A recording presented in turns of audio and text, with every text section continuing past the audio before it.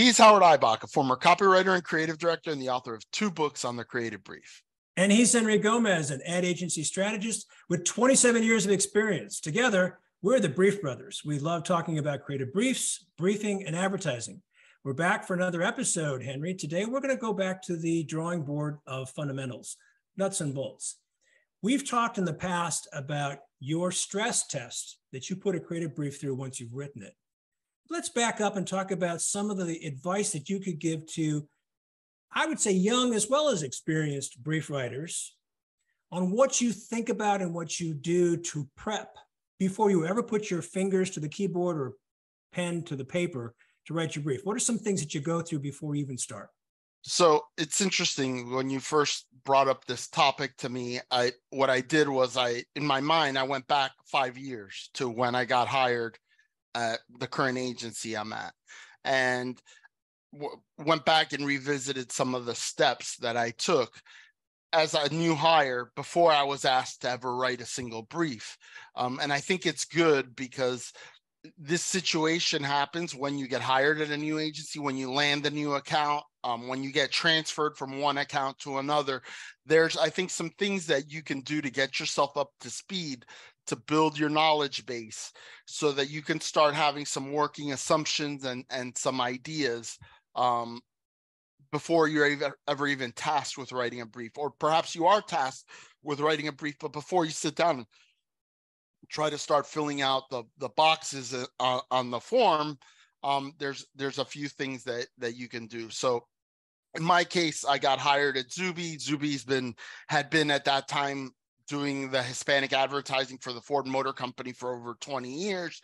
And so Ford is a company with a 120-year track record. And one of the first things I did was I bought a couple of books on Amazon about Ford and its history.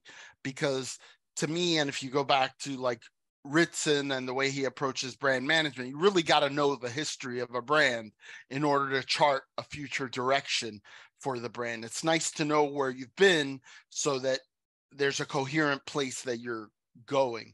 So, obviously Wikipedia and Google are your friends, but also Amazon and depending on the brand, like if it's a new brand, it's not going to have that same history or the same amount of history that a brand like the Ford Motor Company has.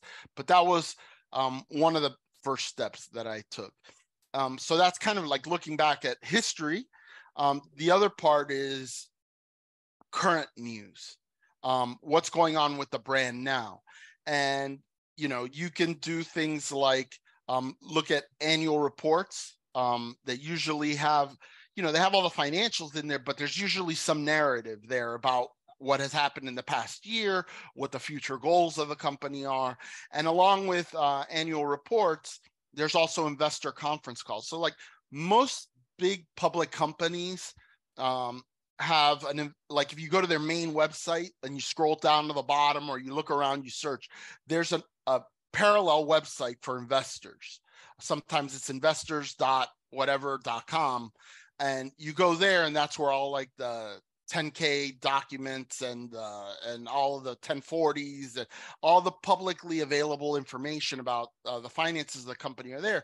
But also you'll see the schedule for investor phone calls, quarterly investor conference calls, and usually archived investor conference calls. And again, those are great because you get to hear the CEO himself usually talking about the goals of the company. Now, that's at a 20,000 foot level. The person that you're answering to in the marketing department might be several steps below, but somehow is being influenced by that CEO and that vision, even if that client that you're directly reporting to doesn't listen to these investor calls. You're going to be smarter for having listened to them, and you're going to be able to speak the lingo that's being spoken inside. Let me just interject before you go on with your list, because some of these things are truly relevant for marketers. You work in the ad agency world. I mostly train marketers when I do my workshops for the ANA.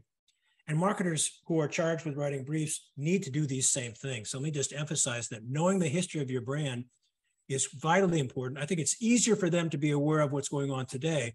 But I've encountered many marketers who are simply ignorant of their brand's history, anything that predates their arrival at the company.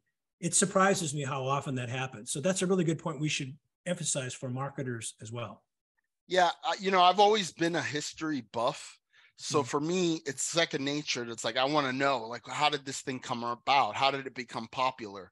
A brand like the Ford Motor Company is a treasure trove, right? Like this, it's been so intertwined with American culture, the 20th century, World War II, the design of Jeeps and mail trucks. Like there's so many different ways that the company has affected the country and been affected by the country, that for me, it's pleasurable to do all of this research. Now, not every brand is like that, but you definitely want to get a sense of where the brand has been, who the founders were, what they believed in, because a lot of times what made a brand great at one time can make the brand great again if it's just presented in a different way, in a modern way, and in a coherent way to what consumers already think about the brand.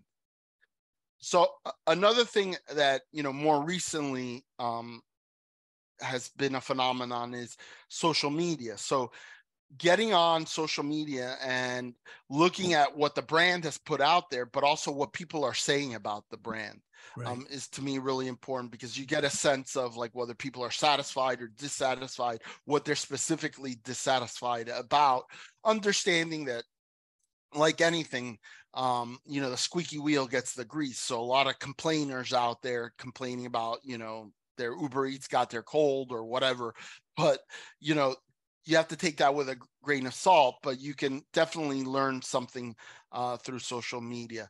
And then, of course, there's like the traditional research. You don't necessarily have to commission it. It probably has already been commissioned. It might be 5 years old, but it's a good place to start. Is like to know where the brand was. And I'm talking about, quantitative research like surveys, the qualitative research like focus groups and ethnographies and one-on-one interviews. And then whatever the syndicated data, if your agency subscribes to syndicated data, that's a great place to start and kind of educate yourself. Even when there's no brief to be written, you want to know certain things like who's buying this product, what are they, how are they different from people that aren't buying the product, what's the gender breakdown, what's their median household income, things like that you can get in syndicated data. Let me just add to that. Back in the day when people used to write letters, snail mail, occasionally the ones who were really upset would write in a letter, and the PR department would kind of hang on to those. The equivalent today is they go onto social media, like you said, but also maybe less frequently, they send emails into the company, because there is a way to do that. And I've done training where I have heard from marketers who said, I got an email from one of our customers who bought our product, and this particular customer had some laudable things to say and asked me if I thought that was relevant for either their brief or for the creatives. I said, absolutely, especially if they're complaining about something legitimate or saying something positive about the product. So it's another, maybe less used, but emails to the company are, people don't take the time to do that. The ones who do have got something important to say. Yeah, they're either really, really disappointed because something, and I think that's the difference between like, oh, I'm just going to go on Twitter and torch X brand because I didn't like whatever happened, or sitting down and saying, listen, this on such and such a day, I walked into your store, this is what happened. And in fact, it's funny, I have a story. I had a pharmacy client years ago, and they had just acquired Eckerd Drug here in Florida. And that's how I got involved, because they were launching into their first really big Hispanic market. And so CVS, they acquired Eckerd Drug, and Eckerd Drug had become, for all intents and purposes, the store of last resort for people. The prices were really high. It was like a convenience store pricing model, right? And customer service was horrible. If you needed a prescription, they would never call you to let you know it was ready. You'd show up, it wouldn't be ready. A lot of waiting around. It was terrible.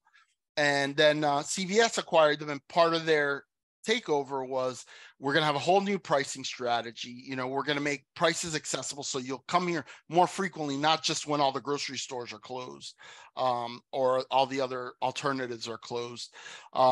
And we're going to have prescriptions within an hour, and we're going to, but you know, there's a transition there.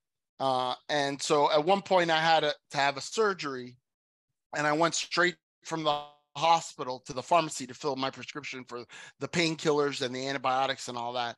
And I remember like the person at the pharmacy desk, she was sitting in a chair, which they're not even supposed to have chairs back there. She's sitting in a chair. She didn't even get up. I gave her the prescription. She looked at it and she's like, "We don't have this." And she just like gave it back to me. And, you know, instead of, you know, there's another CVS 10 blocks away, she could have said, "Let me call over there and see," like, you know, she sees like I'm basically limping in. And so I wrote an email. I ended up getting a big gift basket. Of course I had a line into executives there because I was working on the account, but it was just, it kind of gave them a view into what was really going on in the field, that not everything that they were training had yet stuck with the new CVS. But I'm happy to report, you know, they're really strong down here. And, you know, ultimately, you know, all of those operational things that were real trouble with Eckerd went away. But that's a digress. But you're right. I thought about that because I wrote a long email. When you sit down and say, "This is what happened on such and such a day at such and such a store," like this person doesn't have any reason to fib on that. Like they want to tell. It's usually the extremes. "I loved what you did. Someone went out of their way for me," or "I was treated like dirt." Which is interesting because the Chick-fil-A campaign that's running right now, a lot of it is those love stories from consumers that said, "This crew member from Chick-fil-A went out of their way to, I dropped something in the drive-through, but the guy recognized me and he held it till the next time I came through the drive-through and he gave it to me."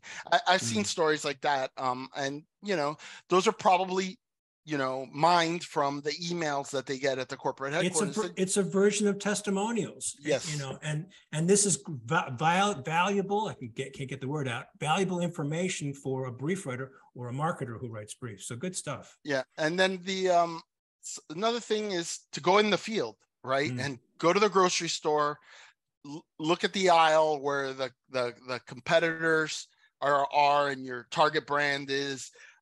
Talk to consumers in the aisle of the grocery store or at the car dealership or whatever it is.